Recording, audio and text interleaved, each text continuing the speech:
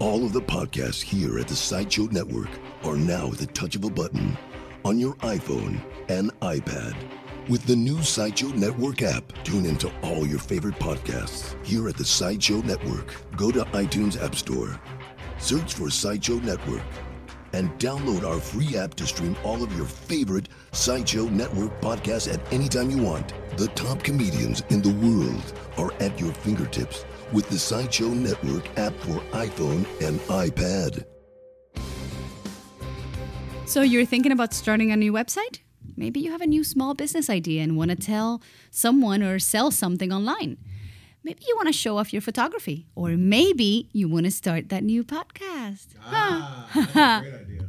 GoDaddy is offering OneNewOrTransfer.com for just $1.99 for the first year. That's impossible. They're always $9.99 or $12.99. They're $12.99, but right now GoDaddy's offering OneNewOrTransfer.com for just $1.99 for the first year. On the actual internet, or is this some BS sub-internet? No, this is GoDaddy.com. Right. We all use GoDaddy.com. Everything I have is on GoDaddy.com. I know. And each new.com comes with a free instant page website and a built-in photo album, so what are you waiting for? I don't Get believe your new it. website started today. I think it sounds like a scam. It can't possibly be true. GoDaddy's not a scam. They have that hot chick, Danica Patrick, for their stuff, so it's not a scam. Plus, I use it for everything. It better not be a scam. Go to GoDaddy.com and enter the code FORK at the checkout, or click on the GoDaddy banner on our website, and you're all set to go. Fork you if you don't take advantage of this incredible GoDaddy deal. I'm going to take advantage of it.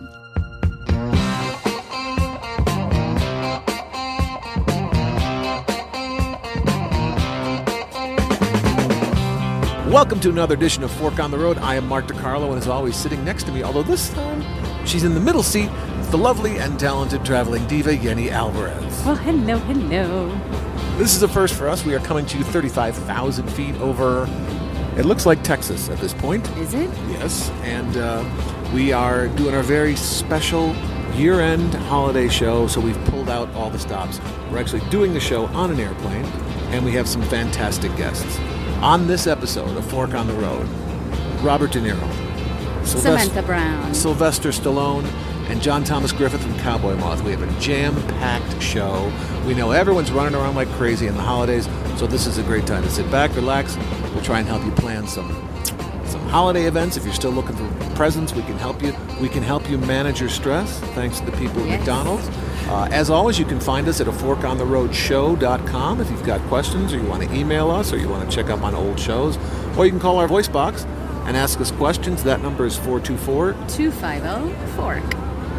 250-FORK. That's right. We've been getting a lot of phone calls lately, and people are all stressed out about buying gifts. I know, but they shouldn't be. They should follow what we say, because I've been doing all the research, and I found great gifts. They're very unique. You're going to love them. These are unique, foodie Christmas gifts, because this is the number one food and travel show on the interweb. Yes. Okay, so the first thing, I'm really excited about this, and I'm actually going to get a few of these for a couple of my friends. They're Tovolo King ice cube models. They're square ice cubes that melt less than the regular ice cubes, and they're big, and you can put them in whiskey. So it's very classy. It's very Frank Sinatra-ish. How do they melt less than regular Because ice they're cubes? square. The water They're ginormous. It doesn't matter. The water doesn't know if they melt. Is that just what it said in the marketing materials? Yes. That they melt slower, and our ice is colder. How much is it for the ice cube tray? $8.95. So they're nice stocking stuffers. It's not ridiculously overpriced. Is it a special? Can you get your own face or a bust of a president or something? No, you get a large ice cube. So basically it's a plastic box that you fill with water, and you give them $9. Okay, they're very Sinatra-ish. On to the next one. If you don't like that, let's see how you feel about this. For the pickle lover, where can people find the ice cube tray? You can find it online at... It doesn't matter. No one's going to order. What else you got? Okay, for the pickle lover, assorted... And we're all pickle lovers. No, but I have a couple of people that love pickles. They have pickles with their meals. And so I have some Mexican friends of mine that carry their own peppers, too. On their person, wherever they go? Yep. Their own jalapenos. So if they were on this plane with us right now, They would have a jalapeno with them in their pocket. so that they can eat. Yes. All right. I thought they were just happy to see me. All right, what's the pickle? It's called Assorted Pickles from Bruce's Prime Pickle Company. And you can get anything you want. You can get garlic dill horse cup, sweet onions, Bloody Mary asparagus, cucumber kimchi for the kimchi lover, curried cauliflower, and Chi-Town jardiniere, which I know you love. It's Chicago, Chi-Town. What is particularly Christmas about pickles? It is a nice packaged gift that you can get very easily online, or if you're in LA, you can go to the cheese store of Silver Lake and get it there. And if somebody loves pickles, they're going to love this gift. True, but how do you know if someone loves pickles? Well, all right, you're 2 for 2. What else do you have on your gift-giving list? Dios mío. Okay, so if they don't like pickles, maybe they like pork jerky. It's not beef jerky, it's pork jerky from Singapore, which is a sweet pork jerky. And you toast it lightly over a flame, and it's delicious. And people actually have been stopped at the airport coming back from Singapore because they want to smuggle it into the country. This is pork jelly, like jam that you would put on bread? Jerky. So and it's called pig jerky. Bakwa. Okay, so far your foodie gifts are ice cubes, pickles, and pork. Okay, they're nice. Which is really enough for an entire Christmas dinner. In Asia. That's a traditional Taiwanese Christmas dinner. But they're good. They're unique. You can't really find them anywhere. You have to either go online or be in LA for this one. Right. And if you have foodies on your list, perhaps they'll be pickle fanciers. Okay, if you don't like that, how about hazelnuts? Oh, everyone loves hazelnuts at the holidays. Yes, they're organic, they're sustainable, and they're roasted almost to full incineration. Mm-hmm. And they're really delicious hazelnuts that, These are they like the taste kind that almost you like get coffee. on a street corner, or you have to send in for these? Yes. Remember Rome? We had those in Rome. They were delicious. Yeah, they were very good. So these are really roasted, and they taste kind of like almost coffee. And you can order giant bags. Well, that's kind of holiday-ish. Where can people get those? Roasted hazelnut. They can get them at Trufflebird Farm Hazelnuts. Okay. Online. And we'll post the websites for all these things on our website, which is aforkontheroadshow.com. If you got questions, again, you call us at 424-250-FORK, and we'll do our best to help you find the best hotel rates, the best travel rates, best places to go, and the best when. unique gifts. Right. For Christmas. Yeah, now Christmas, as we were saying earlier, is a very stressful time. And people are always bashing fast food companies because they're not good corporate citizens and they cause trouble. Here's an opportunity for the fast food companies to give something back. This was posted on the McDonald's McResource website, which is a company-only resource site for all the minimum wage workers that work at McDonald's, most of which are going to have a hard time pulling money together for the holidays. So I saw this on the website. I thought it was so very helpful for McDonald's.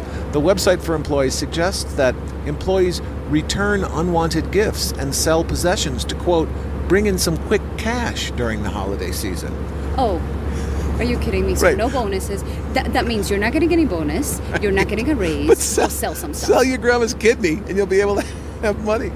The McResource site also encourages the minimum wage employees of the company to break their food into smaller pieces to feel more full. And, quote, stop complaining because it increases stress. Are you kidding? So, yeah, well, this is professional communications from McDonald's. So if you're feeling stressed out during the holidays, folks, just stop complaining. That's the solution. That's a solution. That's the Mac solution. That's the mix solution. Stop complaining and sell your blood to get money to buy holiday gifts. Oh, well, it is the holiday season, and we're very thankful. We've had a great year here on A Fork on the Road. We went from nowhere, and now we're the #1 travel and food show on the internet, and we want to thank very blessed. all of our listeners and all of the folks that come to our website and follow us on Twitter. I'm at Mark DiCarlo on Twitter. And I'm at Traveling Diva. We have 2 bona fide movie stars on the show today, Robert De Niro and Sylvester Stallone. They're starring in a new movie that opens up on Christmas Day called Grudge Match. You'd think this would be a serious movie. It's actually a comedy. I know. I heard it was hilarious. They were really funny together. So this is our conversation with Sylvester Stallone and Robert De Niro.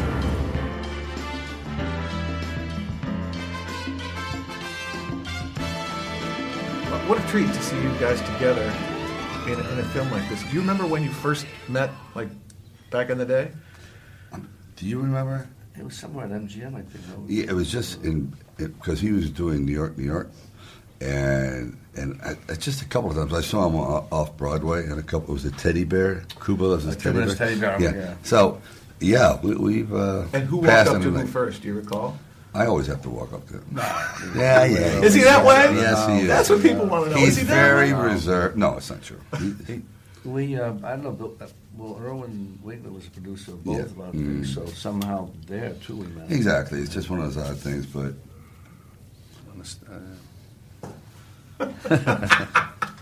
Why did it take you so long to find something to do together? Because he was doing just really different kinds of films, and so. I mean, we did Copland together. But yeah, that was 97, right? I know. Yeah. 15 years. It's just honestly, it's just.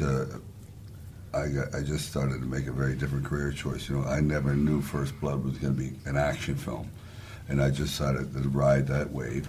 Right. And Mr. De Niro here, well, dramatic. And does he make you call him Mr. De Niro? Yes, he does. And what do you call? I call him Sylvester. He calls me Rocky, and it's and you don't bother correcting. No, I don't mind. Clearly, you played the two most iconic, famous screen boxers in American cinema. What was it like staging the fight scenes for Grudge Match compared to Rocky and Raging Bull? Well, that was different. I wish that I met this guy that I'm working with on the film I'm doing now, another fight film, and Sylvester brought him on. Bob Sally, he worked with him for about 10 years, right? And he was great. I wish I had him then. I mean, the guy was great, who I had, but this guy's just, it's a different thing. He's a cut above everybody in just the world of fighting. You know, it's just, unfortunately, we always fight him, 10 years too late. But yeah, very special. And he did all the choreography and stuff and pulled all, and I just followed his lead. And you did all your own fighting, correct? Mm-hmm. Yeah, we did all our choreographed stuff. Yeah. That must have been grueling and exhausting. Well, it's... You know what it is? It does. Because when you have to get hot, cold, and he would get in the ring and he'd do his warm-ups and hit the mitts and whatever. In other words, you have to get the blood going again, which it's kind of aggravating, you know what I mean? Because it's just... Right, you don't get to go all the way through. Imagine a guy stopping you and you're doing 100, you're doing a race, a mile, and every quarter mile they go, stop, have a glass of tea, cool down, and they go, I gotta run again, and then to get up the energy again. Yeah. My friends and I, we're always doing lines for movies and impressions. Yeah. People are always doing impressions of you guys. Do you do impressions of anybody? Like, do you do impression of Sylvester? No, I didn't. I do something in the movie, but I had to... in one scene, I don't know if he kept it in, but I had to listen to Pete, the director. I had to imitate him doing an impression of him, which was funny. But I try. I don't know if he even kept it in the film. Do you do any impressions? Can you do one for him? I'm not very good, but he just when it's like he thinks about things, and as he's thinking, he's gesturing at the same time. So it's not like he's going.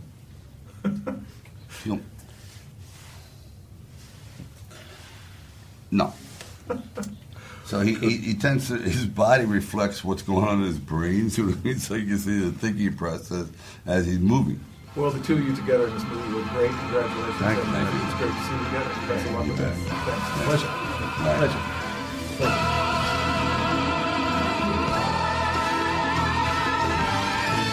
When Stallone was doing the De Niro impression, he was actually making a De Niro face and just kind of staring off into space. You can't see it here, but...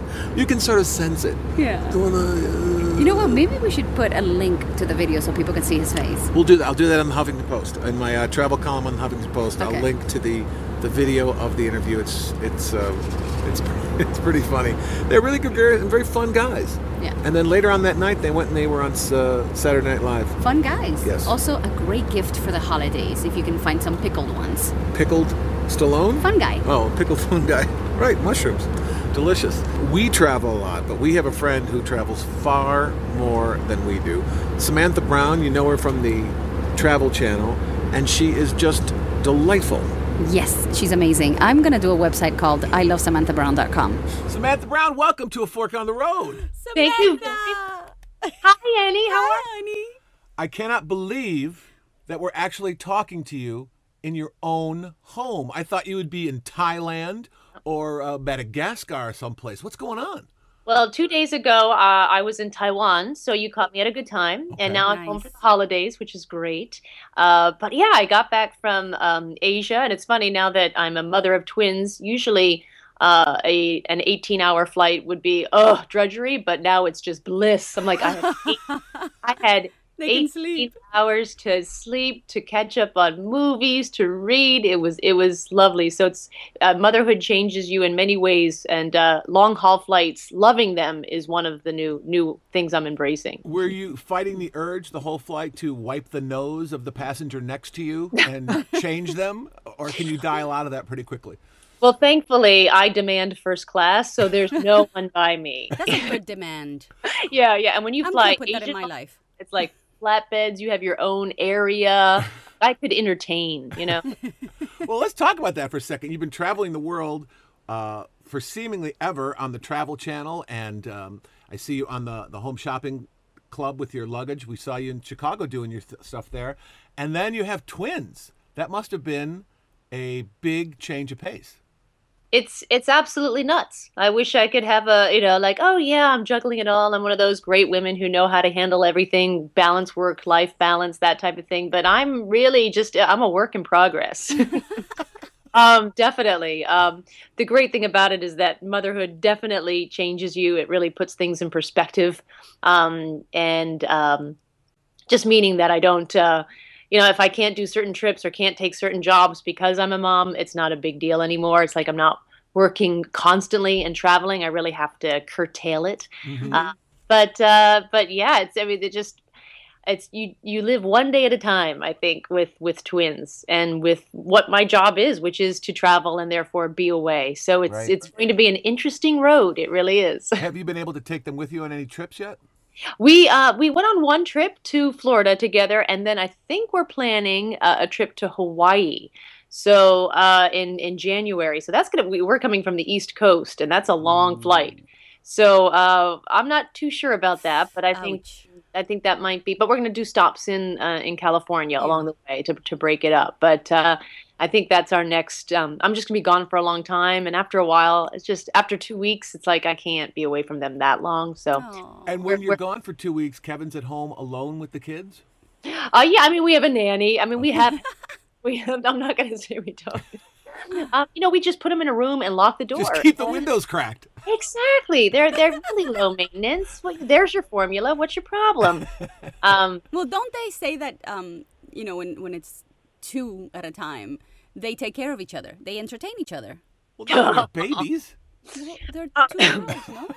I think at some point we're just not there yet. Yeah, they do. I mean, obviously, if I had one, I'd be trying to figure out play dates and meeting other mothers with one child so they could interact before they go to preschool. So they already have each other, and they definitely do play with one another and fight with one another and pull things out of their mouths and walk over each other. So, but from other mothers with twins, I've heard that really the easy part begins around 3.5 and 4. So I still have a bit of time before I can breathe easy.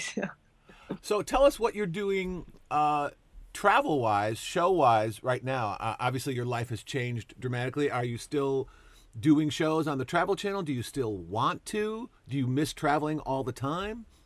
I definitely don't miss traveling all the time. I think at the height of my career, so to speak, I was on the road 230 days out of the year. Which is just, I don't think people, that's crazy. It is crazy. And people certainly see you and me and where we travel and think, oh, it's a dream job. And it is a dream job, but they don't understand the commitment that you have to make to have these jobs. If you look at Andrew Zimmern and Adam Richman, I mean, they are on the road constantly. Yeah. And I was once a part of that. And 3 weeks out of the month being on the road is really tough. And what I found is that it is a more effective form of birth control than birth control. So we needed to stop that kind of travel if I wanted to, in fact, have kids. So that's what I needed to do. I took a break. But yeah, I'm still with the Travel Channel. We just shot a series, a show called Trip of a Lifetime. It's one of their a contest show. So you watch us. There's a bunch of hosts showcasing places around Spain is where I went to, Seville. And we show you all the great things to do. Then you can enter and win a trip or a huge sum of money. So we're sort of promoting travel and this high luxury type of travel. And do people get to go to Sevilla with you? No, but please do not give them that idea. I think that's the show, Sam. Travel with Sam. But you have to demand first class. Yeah. Exactly. Yeah, so you can travel like Sam, I think is the point of the Trip of a Lifetime. But many other hosts on the Travel Channel are a part of it as well. And I think they went to Morocco and Seville and I'm trying to think.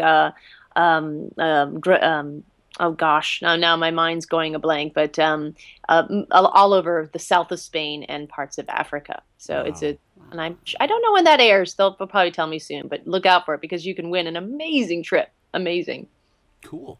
Yeah. Now, when we were doing the show in Chicago, we had a little competition sharing our packing tips, our luggage packing trips. Yes.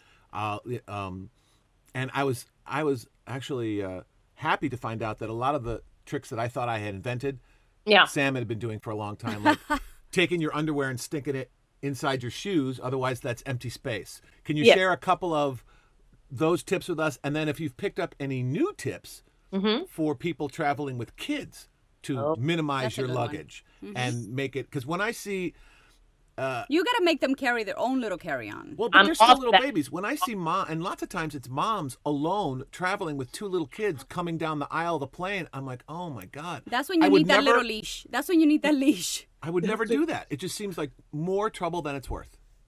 Yeah, I sometimes I agree with you, and certainly the airlines and the airline experience doesn't make that any easier on mom or a dad traveling. Luckily, what I have found traveling with my kids is that there are just little angels everywhere. Like everyone who has kids, as they see you go down the aisle, will help you. You know, there are arms. There are, even when we were going through TSA. I went through with the carriage. Of course, my husband was with me. Kevin was with me. And all of a sudden, there were 3 other people from the TSA that was there to specifically to help us take the carriage. And so obviously they weren't there when I was just a single traveler. So I never knew that. So there's this whole support group out there that really helps people. So I think if you have trepidation bringing your kids, don't, because these people just present themselves. But don't you think that's because they recognize you? Let me help Samantha Brown, because every time I'm in line behind people with kids, I'm like, I avoid it. Go to the other line, because, they're going to take their sweet-ass time putting the kids and putting the carry-on and putting the thing through. I avoid it. I go to the other line because that's the line that's going to go faster. Of course, as a good traveler, you're always positioning those 2 lines saying, okay, we've got a family of 4 and I've got 4 businessmen and 2 business women that know what they're doing. I'm going to go in the longer line, but because I know that they're more professional travelers. So that's why I actually like how they have delineated those lines now. There's the family line. Yes. In TSA, there's the expert travel line, and they have found them to be extremely successful. So and the TSA pre-line. Pre. Oh, isn't that? Yeah, but let's not talk about it, because when I started talking about it 2 months ago, I was the only guy in line at LAX. I just flew out to New York last Friday, and there was like a 10-person line. So it's getting too popular. Yeah, and then now there are hundreds of people, and what they're doing is extending the invitation to TSA pre-check to just random people, just to even out the other line. No, don't do that. Well, they're doing that. I know that Virgin America is doing that. I have my number, and I got an email a couple of months ago saying, if you're, we're extending the invitation to Virgin America people. If you're eligible, give us a number and you can go through the TSA. I already did that. Yeah. I got the number. You need the number you get the number from the TSA. I have it. Once you apply, you get your application number and you get your ID. So I got the ID and I'm going to put it on the thing and I'm going to test it out and see if when we go to Miami, because I have the interview in Miami. I think LAX stopped doing interviews because there's nothing until April 15th. let's not talk. It's too crowded already. Let's just not. But it's not. I mean, it's sure the line's long, Mark, but you don't have to take anything Oh, off. no, it's much that line goes faster. fast. No, what I'm saying is it's great for us. I don't want anyone else to sign up because it'll get as cocked up as it is everywhere else. So sorry. Oh, Mark, I'm sorry. Because we're doing this over. I didn't hear the big. Shh, don't It's mention it. awful. TSA feature is awful. No one should do it. So No I'm one- glad that the people, They and I always try and help. Number spy on you. When I see a mommy coming down, I always try and help a little bit just because I feel bad for them. Yeah. Are there tricks to actually packing all the baby junk with you so it doesn't look like you're going on safari in 1850? Well, you have to know how to pack. Well, that's what I'm asking her. She's got No, twins. I mean, I haven't traveled a lot with them, but I'm one of those moms that still, okay, I'm going to bring enough food for the trip, and then I'm going to triple that just in case like Armageddon happens, just in case a tsunamin hits us at JFK, and now we're out of food. So I'm one of those emergency planners. I have like a nuclear bunker in my suitcase. You travel with the nuclear baby football. But yeah, just the canned goods, the opener, everything, the sleeping bags, just in case, Are you raising adventurers? No, but as a single traveler and a family travel, once the kids get older and they can, like Yeni said, take your own bag, and I think that's the trick. Yes. Once they can start walking, You have to teach them and how they to like travel. that. They have their own little suitcase to move around. But no, And it gives them responsibility too. They learn early on that mommy has to travel. Well, and also I think teaches the kids that travel is fun. I mean, I remember we would take trips every year, and once I was walking and conscious, I had my suitcase and I knew where it went in the back of our Chevy Townsman wagon, and I was responsible for my middle brother, and then the middle brother was responsible for the baby brother, and we got everything packed, and we That's a great loved idea. we traveled all the time, and and now, I mean, we continue to do that. What's going to happen if your kids don't like to travel? well, Is that even possible? They get exchanged. They go back to the baby factory, and you get Right. another pair that likes to travel. But here's the thing. I feel like traveling with kids, it's the absolute opposite, where we as adults, if you go into an airport, pass on that stress to them. They see us getting stressed out. And for a kid, an airport is an amusement park. True. of stimulation, the noises, the bells, the lights, all the weird people doing strange things. But for adults, so they see us, so we need to learn more from kids how to take in the airport. And here's my biggest tip when you're traveling with kids is that, and this is what me and my husband did do, rehearse the security line the night before. Oh, with So- the kids. Yeah, so have all your stuff, have all your bags, so you can kind of plan out. Okay, I'm going to put the bags on the line as you get the kids take their shoes off. Kids don't have to take their shoes off anymore, so that's good. But then you want to, have, and you can have fun with it. The kitchen island can be the security table. A salad bowl could be a bin where you put stuff in. You have to put your teddy bear in the bin, and once you go through the doorway, that's the security. The metal detector, and then you're through. So that takes out. When kids get scared, it's because they haven't been in that situation before. Well, that makes a lot of sense. So you want to kind of do a test run just to get everyone on board of what they need to do. Now, obviously, my kids are too young for that right now. But as they get older, 3, 4, 5, where you think the tantrums are going to be, that this is where you should do this the night before. That's a great tip. Yeah. So And you know what? Do you have any bags in your collection that are travel baby bags and travel 2-year-old things? I should have that. Yes. No, not I would totally buy that if I ever have a kid because you know how to pack. would know. Yeah, and it makes it a lot easier for. I bet you there's nothing out there like that. it always cracks me up when I see kids pulling their little luggages that are the size of my fist. I'm They're like, so cute. What could fit in there? I know. And they have like one teddy bear and 4 crayons. But it's their favorite 4 crayons. No, it's adorable. You don't need more primary colors. Mix them up. Be creative, kids. Yeah. So, what is the favorite place you've ever been, and what place do you not need to go back to? You've been all over the world. You are a travel icon. We all have our own personal tastes. It doesn't mean these places are great or bad. But if you never have to go back to a particular place, where would it be?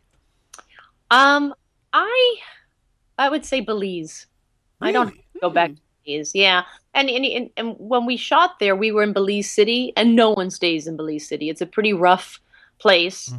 And it was one of the places where I did not feel welcome, that I actually felt a bit unsafe. Ooh.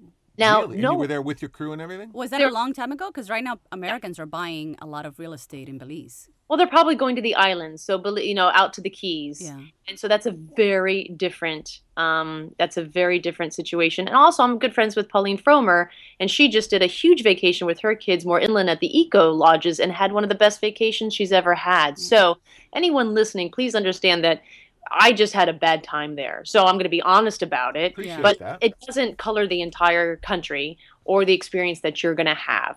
But I'm just going to answer the question honestly, which that's the one place that I had trouble with. I've gone all over Latin America alone. I walk out alone just to feel the temperature of a place. And it was just but the city itself where I was, it's like if you came to Manhattan or New York City, and I put you down in the most dangerous part of the Bronx, that's not New York City. That's that block. Right. And that was the Mark has stayed in Midtown, so he doesn't like New York City. I, on the other hand, love New York City. I stayed in Battery Park last time. What do you mean you don't like New York City? You know what? It's the center of the world. It's a Chicago thing. Because you know what? It's like the Marx Brothers and the Three Stooges. You can't love them both. Obviously, I'm biased because I grew up in Chicago, but you can walk up. Here's my Chicago story. Yeah. Last winter, I'm walking down the street. It's freezing cold. It's snowing. There's people. It's bitterly cold. Snow piled everywhere. There's a poor homeless guy sitting in a doorway with no shoes, begging for money. I walk by. I drop a little money in his can. He says, "Thank you." I walk on, and then I hear him go, "Oh, thank you so much." I turn around. There's another homeless guy who walks up to him and gives him a $20 bill because he wasn't wearing shoes. And he goes, "Here, you need this more than me." Wow. That would never happen in New York City. Oh. I beg to differ. In New York City, at one point I was very young. And I was walking around New York City, and not sadly, to say, this is long before I met you. And I'm walking around New York City, and I see the people that you give them money, and they do the what is that? The cups with the cards, and you have They're to con find men. Okay, the so con men. I didn't know any better, and I'm like, I'm sure I know, and I only had at that time $10 on me and my token to get home, and I'm sure I'm gonna win the $100, and I point to the thing, and I lose my $10, and I'm really upset, and I go up to the guy and I said, "Mister, I'm gonna be in trouble because of my $10. Would you mind giving them back to me?" The guy gave me the $10 back. The con man in New York City gave me back $10. And I'm sure it had nothing to do with the fact that you were a beautiful young Cubana girl who he thought maybe would join him for coffee. I was crying and upset, and he took pity on me, and he gave me the $10 back in New York City, in the center of the world. How long did you date him? I did not date him. Well, obviously, there's good and bad people everywhere. I like the energy in Chicago better. New York just seems to be a daily struggle just to survive. But Lord! So, how about you? Where's the place you can't wait to get back to, Sam? Oh boy, I mean, I love Asia, and I was just there in Taiwan. My favorite place in Asia is Cambodia. I thought the people were just lovely. They speak a lot of English, which it helps a lot just getting to know a culture.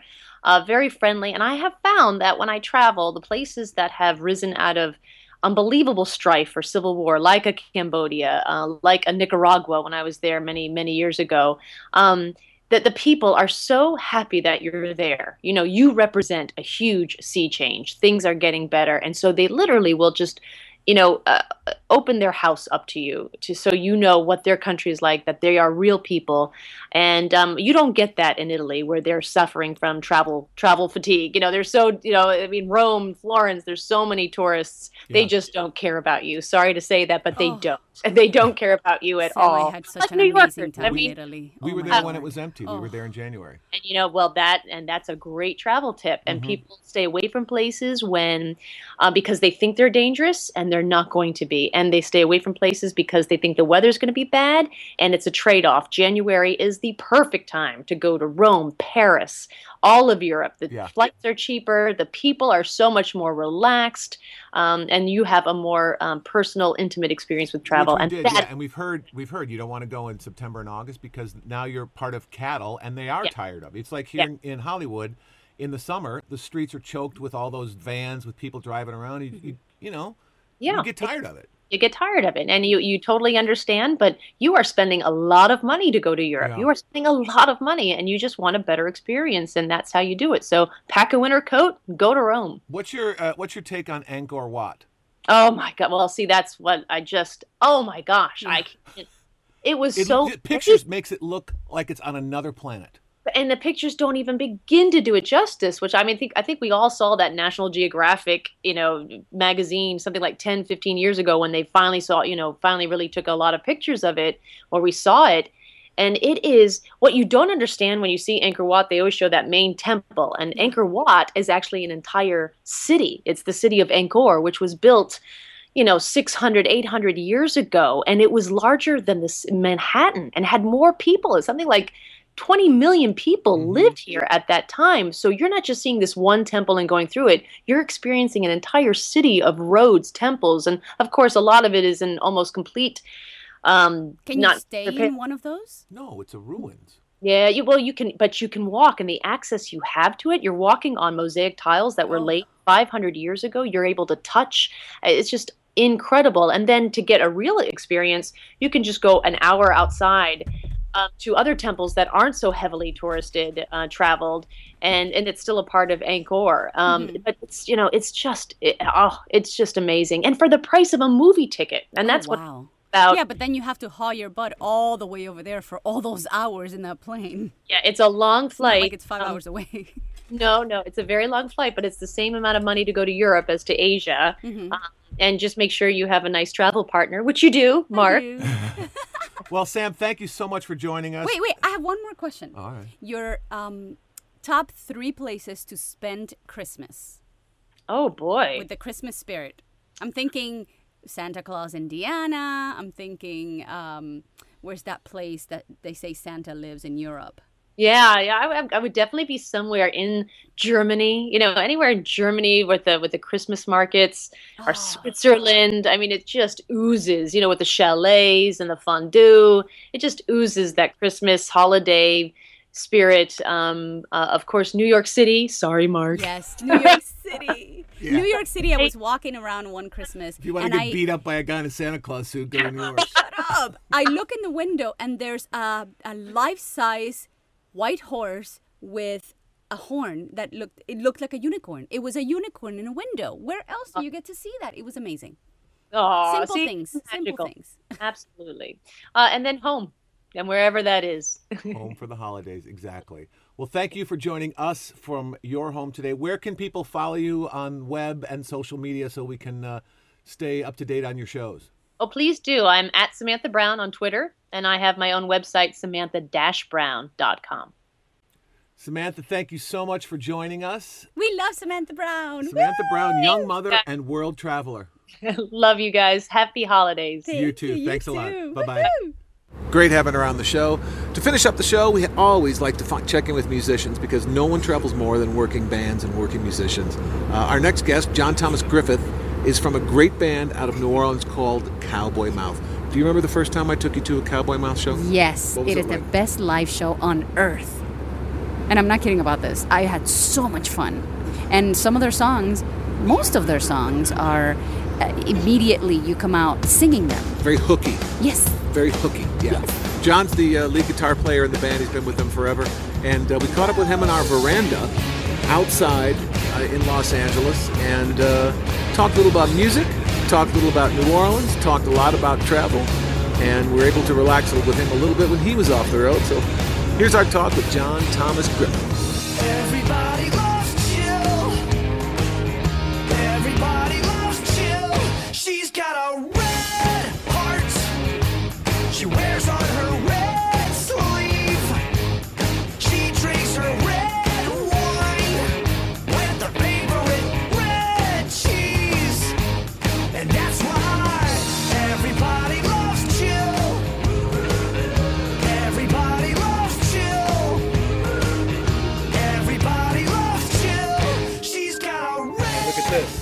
Live music in our outdoor studio today. Thanks for joining us. Dude, thank you for having me, man. Now, for the few people in the world that may not know the band Cowboy Mouth, you guys have been Poor together souls. for, I know, I pity them. When did you guys first start playing together? And a lot of people really, this is a little tidbit of trivia, but I had a solo band in New Orleans, and Fred was thinking of leaving Dash Rip Rock, and we would sit inside my Valiant. I had a 64 Valiant outside of Carrollton Station. Oh. It was called Willow Inn back then. And we would swap tapes. And he was still considering. And then when I heard some of his tapes, I said, dude, you would be well off. I wouldn't have a worry if I were you, if you left Dash Rip Rock. You've got some good material. And that's how Cowboy Mouth was born? No, basically. That's just how I know Fred. I've been knowing Fred for 30-something years, since he was 17. Wow. And he befriended me, and I befriended him, and we had this musical relationship. No band and nothing, just listening to tunes, swapping tunes. He turned me on to a lot of old R&B, New Orleans R&B. I wouldn't probably know half of the stuff I know.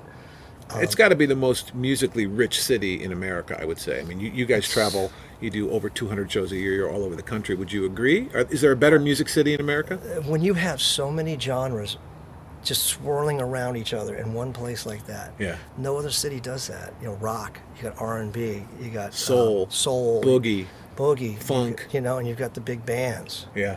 And then you've got the traditional stuff. I think a lot of people don't know that Louis Prima came out of New Orleans. Sam Butera, obviously Louis Armstrong, but Harry Connick Jr.? Harry Connick Jr. Yep. Because you've got the French influence, you've got the African influence, you've got the Caribbean influence, and you've got the Mississippi River, which, Memphis is how much further up the road, and that's rock and roll. Right. And it all kind of comes into a nice little gumbo down in New Orleans. It's kind of neat because I think I saw an article on Aaron Neville, and he used to work the docks, the wharfs, He's built for it. unloading ships and stuff. And the way he learned music was guys would come down from Chicago, Ohio, and Memphis, St. Louis, and bring records down, and he would trade. He would trade, or he'd barter, or pay for it. He'd ask the guys on the ships, the crew, buy me this, buy me some records, just anything, and bring them to me when you load off. I didn't know that. That's pretty cool. It's pretty cool, and that's how he got his little Badaha. I love it. Can you hit that note? I don't know if I can. Badaha. Yeah. That's what we So, Cowboy Mouth, you're on guitar. Right now, Matt Jones is on guitar. The other guitar. Cassandra Falconer is our bassist, and then Fred LeBlanc is King Mac Daddy. And I'm not just saying this because you're here, but people, if you have not seen Cowboy Mouth play live, you have to go. You're missing out. The first time I saw you guys was at the Jazz Fest in New Orleans. Our buddy Peter said, you have to come and see this band. And Van Morrison was playing on the other stage. And I had come down there to see Van Morrison. And I'd never heard of you guys before. This is a long time ago. And he goes, trust me, you have to come and see this band. So I saw a little bit of Van, and he dragged me to see your show, and we were there for when your show opened, and it was just like, it's like getting hit in the face with a bowling ball. There's just so much energy and so much mojo and whimsy. It's, if you ever get a chance, and you guys tour all the time, go see Cowboy Mouth live. Yes, thank you. Thank you for that. Well, it's it's true. Yeah, it's you're in the band. It's got to be fun, right? I'm paying you for this. Right? Technically, I'm in the band too. You are. You're the harp player. That's right. We just finished our new album down in Tampa, Florida, and I think it really rounds out what we do. It's the producer was a guy named Don Miggs, and he really wanted. I mean, I've heard this from a dozen producers. Yeah, I want to bring that live show to the record. I want to capture that in a studio. Well, it's not that easy. It's a visual thing too, and an attitude. And your show is so bombastic, in a good way. It's like people. We are going to pummel you with our music until you love it. Right. And people lose their minds. Well, it's kind of Fred and I, 30 years ago, grew up in that punk ethic, DIY, and, we're going to blast it till your face is yellow, and, you're going to like us whether you like it or not. Or I don't care if you don't like us, I really don't. And when you go out there with that attitude, like, I don't care if they like me or not, fuck them. Yeah. Just go out there and I just fucking play my fantasy, dude. This is what I dreamed of doing my whole life. It's so funny too, because you're so, in real life, you're so quiet and polite and shy and reserved, and you strap the guitar and you walk on stage and you're like dark side. The dark side. It's like a totally different guy. We're fascinated at how many people come to see us multiple times, and they come up to you and go, I've seen you 46 times. And I go, wow, dude, you kept me alive. Dude, it's always a great show. Yeah. Very exciting, and we've seen you here in Los Angeles. I saw you in Milwaukee once, but by far your best shows are at Jazz Fest in New Orleans. yes. And we've So talked much about fun. Fest before on this program, and if God forbid your doctor tells you that you got 6 months to live, Don't pay your bill, I'll give you another 6 months. and in that year, go to Jazz Fest. It's the greatest party in America, and you'll see tons of great bands. Now, when you're not in New Orleans, you're traveling all over the country, and we talk a lot about great places to eat on this show. That's my so favorite part. you've been on the road for decades now. Yep. What are some of the cool places that you found in the South and elsewhere that no one else knows about that you look forward to going to when you go to a city? I'll give you a city, and you tell me where you like to eat. Let's try. No, tell them New Orleans. Are you kidding me? Well, we'll so save- that way we can go there in April. We'll save that for last, because there's the list of bad places to eat in New Orleans is smaller than the good places, I would think. It's funny that most of them are walking distance from the club sometimes, but sometimes you got to drive way out in the country. And back in the early days, in the early 90s, we would go to places that were cheap. Obviously, we didn't have much money. And there's a place in Ruston, Louisiana, and there was a place called Sarah's, and it was back off the beaten path, not far from Ruston. I mean, like 5 miles, maybe, not even that, maybe. But you'd walk in, and it was cafeteria style, and they had these huge fats, and there's people doing this, like big, like they're stirring it? big old witch's brew or something. And it was some of the best home cooking, lima beans. What were they stirring? The Beans, probably. or probably the rice, or probably who knows what soup. Because when you do that, I'm like, it's a And grits? the thing What's is, there was going on? only, it was when you went, I love this idea. When you got there was only like two, three vegetables, a side, like maybe a stuffing and a meat, and that's what you got. Whatever they were cooking that day. Yeah. Whatever they had around. Yeah. And there'd be pork chops or chicken fried steak, good stuff. There will be collard pork greens. chops. It's hard to find good chicken fried steak here in Los Angeles. So you gotta go to Texas.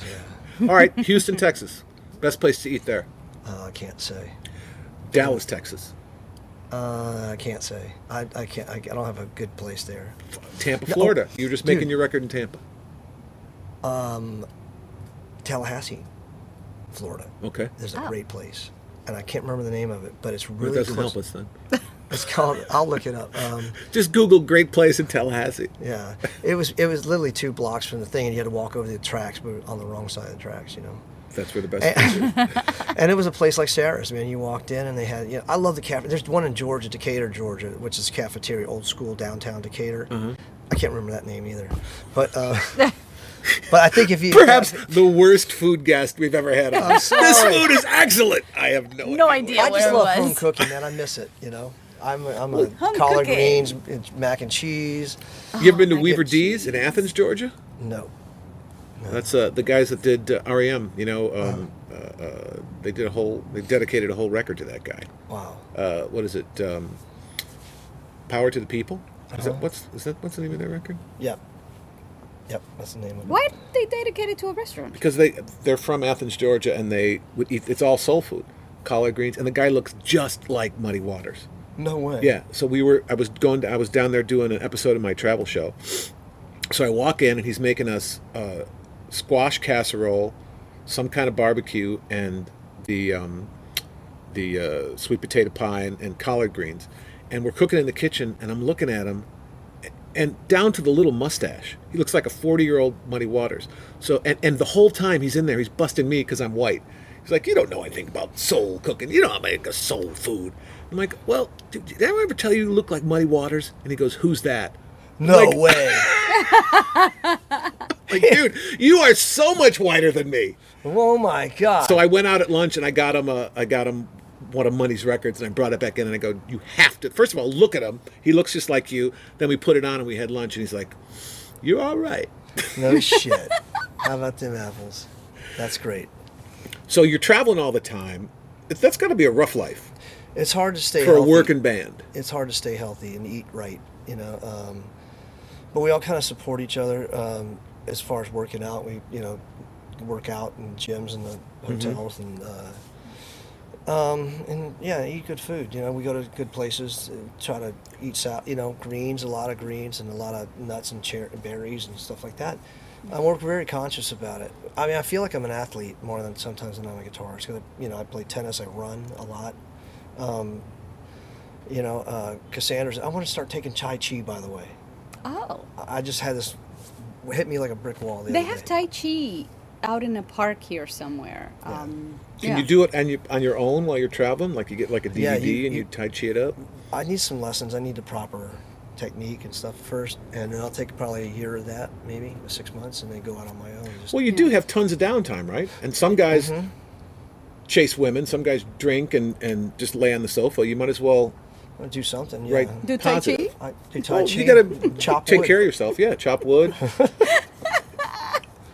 You're one of the writers in the group. Do you write on the road? Do you write at home? What's the process? Your new record's coming out in April. Yep. And it's called Go. Go. What's the process of going and putting together a record with a band that's been together for 20 years? We basically we do our own demos, Fred and I, primary writers. So we do our own demos at our houses. And then when it comes time to make a record, or we decide, okay, it's about that time, and we start accumulating demos that we've done down all through the year, and things that we think might suffice, I guess, or match, you know, or go well with each other, and then that's all kind of whittled down, you know, from like 20 songs to 12. And do you love each other, hate each other, or a little bit of both, all of you guys? No, sorry. Is that fish? It's definitely a brotherhood relationship.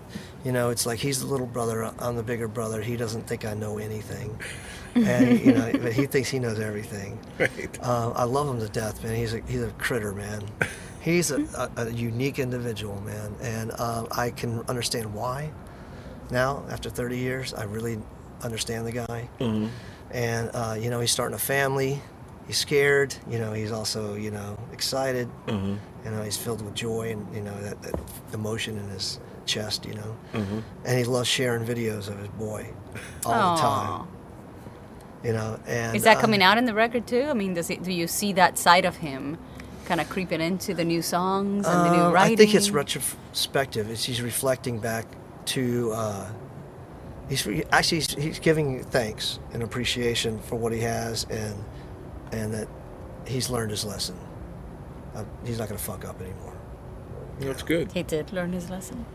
Yeah, I would too. If you hear these lyrics, man, you're going to just, wow. Wow. I think, you know... He's succinct in his lyrics, man. I got to say, you know, I have a hard time with, that's why I work with other writers, because they're more of the lyric and I'm more of the music most of the time. We have a song called Song of the Summer that I wrote with Tim Mosier, which is a songwriting partner of mine here. Fred has gotten really, really succinct in what he wants to say. He focuses in. I don't see. It's almost like it's too truthful. Well, I think the best rock music is the current day's poetry. You know, 200 years ago, Tennyson and Walt Whitman were writing stuff that people would read and go, "Oh, yeah, I get life now." And now, you know, musicians do it. And depending on who you like and what your particular psychological bent is. Your own life soundtrack. Right. I think Billy Joel has done a great job of growing from a punk Long Island guy who was just out to get laid.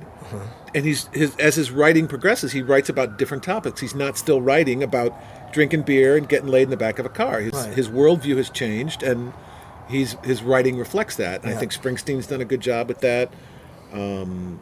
There's lots of bands, and it sounds like that's what you guys are kind of morphing, blossoming, if you will. Right. There's certain things that he writes about, like the song about his mother. Yes. I heard it once. I can't hear it again. It made me cry. Yes. Oh my God. I can't. Yeah, it's hard for me because my mother died right before his did, and so yeah, when he plays that, or I hear it. It's like, How okay, do I gotta you turn it off. play it? How? We don't ever play it live. Oh, Yeah. Too much? that song, it kills me. It'd be a lot for me, I'll tell you that, man. It'd be very emotional. Do you still enjoy touring? I mean, you do a lot of it. Well, we don't do a whole lot of it anymore. No? We do like 5 gigs a month, and we used to do 3 or 4 a weekend. Oof. Or 2. Aren't you coming here in February, I think? I believe so. Yeah. I don't know where exactly. I think we're going to be... down in Saint. Yeah, I think Saint we're going to Rock. be seeing you. If you want to Saint find Rock. out when they're coming to you, go to cowboymouth.com and you get your full tour schedule there. You can buy records there too. And get the CDs. record, This Train. That's where Mark plays a harmonica. That was like being called up to Yankee Stadium for me. I got to play harmonica on a Cowboy Mouth track. That was that. I But played with. You wound up recording in Dodger Stadium, though. No, Dodger Stadium, please. It's a parking lot. I play with Buddy Guy. All I got to do is play with B.B. King now, and then my musical fantasies will all be fulfilled. Well, if I ever run into him, I'll let him know. You mentioned that to him? I'll let Great, him I know. appreciate it. And when you go to Appreciate New it. Orleans, what do you look forward to eating? That's what I'm interested Yeah, what are your Okay. favorite places Yeah, to because eat in New you're Orleans? healthy and you take care of yourself. Yeah. That all goes out the Well, window for after- me when I yeah, go to New mhm. Orleans. I immediately take Ashway, my future ex-wife, to Mona's. Mona's is a Greek place on Bank Street off of Carrollton, and they have a great, Greek food? yes, Mediterranean. You go to Greek in New Orleans? We're staying healthy, honey. Well, you know what? I think any restaurant that actually can manage to stay open 6 months in New Orleans has to be really good because the food competition there is It's amazing. extreme, It's extreme. right? Yep. So that's gotta be the regardless, highest level. there's also a lot of Mexican places that have propped up since Katrina, right? So, Yeah, and Yeah. like the Because of all taqueria the Coronas workers. are one of my favorite places because they grill the shrimp and stuff on an open fire, and their burritos and taquitos and tacos and stuff are unbelievable because they got that grilled flavor. Right. When they bring Who's got the best gumbo in New Orleans? I'll say Mandinas or somebody like that. Mandinas. Have you ever Mandinas been is to good. Pascal Manali's? No. It's on Louisiana, and their forte is barbecued shrimp. Basically, how you barbecue shrimp is you put them in a pan, load it with sticks of butter, put Worcestershire sauce all in the pan, and just broil them in the oven. Oh, that sounds delicious. And you put pepper and stuff in it. Unbelievable. Ooh. Mandina's is a great place. Yeah, Mandina's is one of my favorites. That's down Canal Street out of the quarter about a mile, maybe? yeah. Mother's yeah, has right the up- best turtle soup. Yeah. Mother's is good. Commander's Bourbon Palace House has Grill. a pretty good turtle soup, too. Did we? I've never been to. I have Commander's been there. I Palace. drank moonshine in the Damn. in the kitchen of the. The truth comes out. I don't think truth. that's public knowledge, but they had a little moonshine there in the kitchen of the Commander's Palace that was delicious, and then we had the Wow. turtle soup. Nice. Turtle soup I and have moonshine. never eaten at Commander's Palace. Believe it or not. Really? Never. It's such a production. Where is that place with the where you get to eat in the back of the truck? Huh? They have Jail? the table. No, they have the back of Oh, the truck. Giacomo's. Giacomo's. Oh my Right God, next the to the food there is Maple Leaf. delicious. Yeah, I like their stuff too. Giacomo's They're is really delicious. good. Oh, the bank. The place at the bank. I've heard of It's this an place, old but I've never bank. been there. I think it's called and the Whitney bank, Bank. isn't it? It's called the bank. Yeah, I think so. It's an old bank, and you get in there and you can eat inside the vault. That's where the mayor goes to eat, and they have the best jambalaya. Wow, cool. That was, to me, that was the best thing that I had there was That's their good, too. jambalaya. Now, And their I will fried tell you chicken was this. really good too. It wasn't until this past year Matt Jones drugged me. We were staying at the Hilton downtown on Poydras at the bottom of the right at the bottom of at the river. That's where we're staying for Jazz Fest this year. I'm going to suggest No, you go do Hyatt. this. Do you guys like oysters? Yeah. Go to Drago's in the hotel in the lobby, and there's Drago's there, and sit at the bar and watch them, and they make these charbroiled oysters. And I never had one in my whole life living there. And Matt Jones said, "Hey man, let's go sit over here and have some oysters." And like I tell you, they're some of the best things I've ever eaten in my life. I was like, how come I've never eaten these? Because I'm kind of squeamish. I like oysters. I'll eat them if everybody else is eating them. But that's not something I go do by myself. It's a party food. They have to be Party refried. food. They're a little squishy for my taste. No, you'll love them charbroiled, man. Unbelievable. Try one. All right. Drago's, that's Mark hosted the International Restaurant and Hotel Awards, and that was one of the winners. I remember. After Katrina, they, all the restaurants closed down. His got flooded and closed down. But he opened up and he served food to all the workers every day. Didn't charge anybody for like 6 months. He didn't make a big deal out of it. Didn't promote it or anything. And he ended up winning a big humanitarian award. Wow. But that was really great family. They really did a lot to help the city come back. And whenever I mention New Orleans, people always ask, "Oh, is it still all messed up after the hurricane?" Oh, please. Yeah. It's large in charge. It's rocking, man. Yeah, it's doing really well. I never went before, but when I started going, it looked exactly like I had always pictured it was. I got a funny story to tell you then. We were sitting at Mona's, and this is right after Katrina and Ashway were sitting on the deck outside eating. And she looked around and she goes, "Wow, this place looks really messed up." And that was my old neighborhood. I used to live there. It's where my first house I bought was right up the street. Right. And she goes, "Man, this place looks really messed up from Katrina." I go, "Babe, this is what it looked like before Katrina." Didn't even hit here. I didn't miss a beat, man. It was like, it was in the actually ninth washed ward. it up a didn't little. touch the water. Right. this is mid-city. It got like about 10 feet of water, up by the cemeteries. Trash the Rock and Bowl. And now, I kind of like the new Rock and Bowl. I've never been in there yet. Oh, it's so much fun. It's clearly nicer than the old place and a little touristy, but still the music is great, the food's good, the bar's great, and you don't have to climb up those rickety stairs. Right. And all the locals go there, so it's not only tourists. You get all the locals going there. It's a great place to I go. like You see their advertisement in like Sky Miles magazine and stuff like that. You see it on the plane. Really? They'll get Southwest will do a little spread on New Orleans, and they'll have. And they They would get a put lot that of in there. advertising. Well, because it's so big, they could Yeah. probably pay for it. But you know what? Just because it's popular doesn't mean it's not cool. I don't think it's as cool as the old place, which was like a fire trap. And next door, they have Ye Old College Inn. That has really fantastic food. Yeah, the food's good there. There's no shortage. Oh, yeah, that's Oh, it's right. delicious. The old College Inn. Yeah, they have one in the airport now. Oh. Yeah, They do? At the Delta terminal, yeah. Oh. Inside. Well, we'll have you back on the show in mid-April to talk specifically food for Okay. our Jazz Fest primer. I do cook a lot. I bake a lot. Do you? I do bake. I bake. How do you bake on the road? What do you bake? Well, when I'm home, like right now, I'm going to start planning to bake banana breads every day, hand them out to my neighbors. Oh, that's delicious. Last From year, scratch? From scratch? from scratch. Yeah, Really? Really. Do you make any gluten-free? I'll figure it out. You know what? You should send that's us- too much from my mind right now. Do you have like one specific recipe that's been handed Yes. down? Which one is it? It's that banana nut bread. Yeah. It's handed down from my mom. And, Nice. also, I have a cheesecake that I make pretty regularly that I got from Regina Zernay.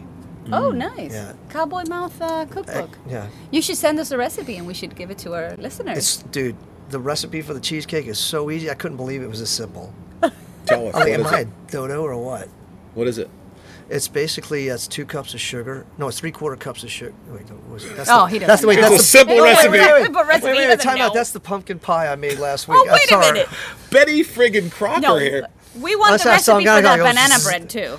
Huh? We want the recipe written down for the banana bread. I've had the if you'll banana let bread. it It's out. very Yeah, good. I've got all my mom's cookbooks when she passed, and it's really exciting, man, to open them up and see her handwriting and stuff, in there, and her recipes. And I'm trying to do that with my mom. yeah. My mom doesn't want to keep writing anymore. Oh, really? We have some recipes from my grandmother, and it's because you see the handwriting, Yeah. and Beautiful. especially back in our parents' days, the women spent a lot of their life in the kitchen cooking for their families. And let me ask you this, dude: is their handwriting impeccable? Yes, because there was no alternative. It just blows You my couldn't mind when I type. look at that. Yeah. Yeah. Yeah, it's very particular It's beautiful. and Beautiful. easily Well read. Wow. That wraps up our holiday show for 2013. What great show. We want to thank Sylvester Stallone, Robert De Niro, Samantha Brown, J.T. Griffith for coming on the show. And thank you for listening to the show. We've had a great year. We've traveled all over the country, all over the world. We were in Italy and Greece. This was a fantastic Florida. year. We're looking forward to more fun shows in 2014, and we hope you come along with us. And thank you so much for making us the #1 travel and food show. If you missed any of our shows, you can always catch them up on our site, which is aforkontheroadshow.com. We want to interact with you more, so interact with us. And call us at 424-250-FORK. Well, you can also follow us on Twitter. So until next year, I'm Mark DiCarlo. And I'm Yeni Alvarez. And we'll see you on A Fork on the Road.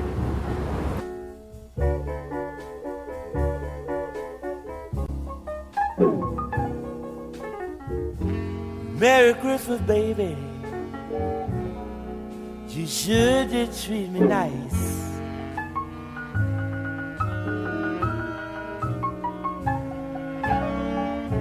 Merry Christmas, baby. Sure did treat me nice. Gave me a diamond ring for Christmas. Now I'm living in paradise. Well, I'm feeling mighty fine. Got good music on my radio.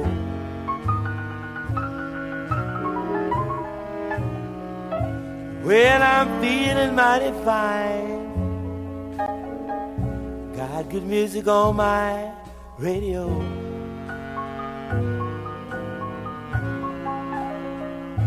Well, I wanna kiss you, baby, while you're standing beneath the mistletoe.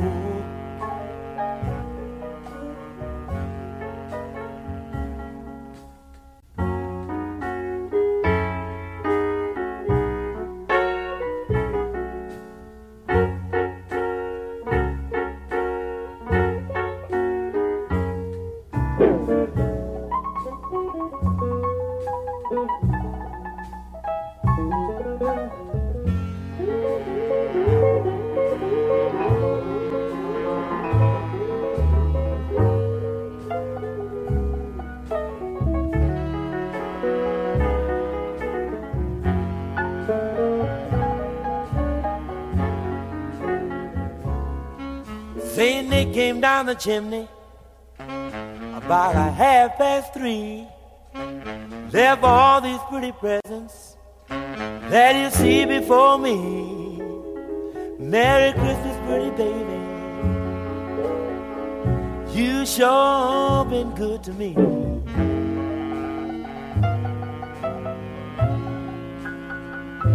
Well, I haven't had a drink this morning, but I'm all lit up like a Christmas tree. Ooh.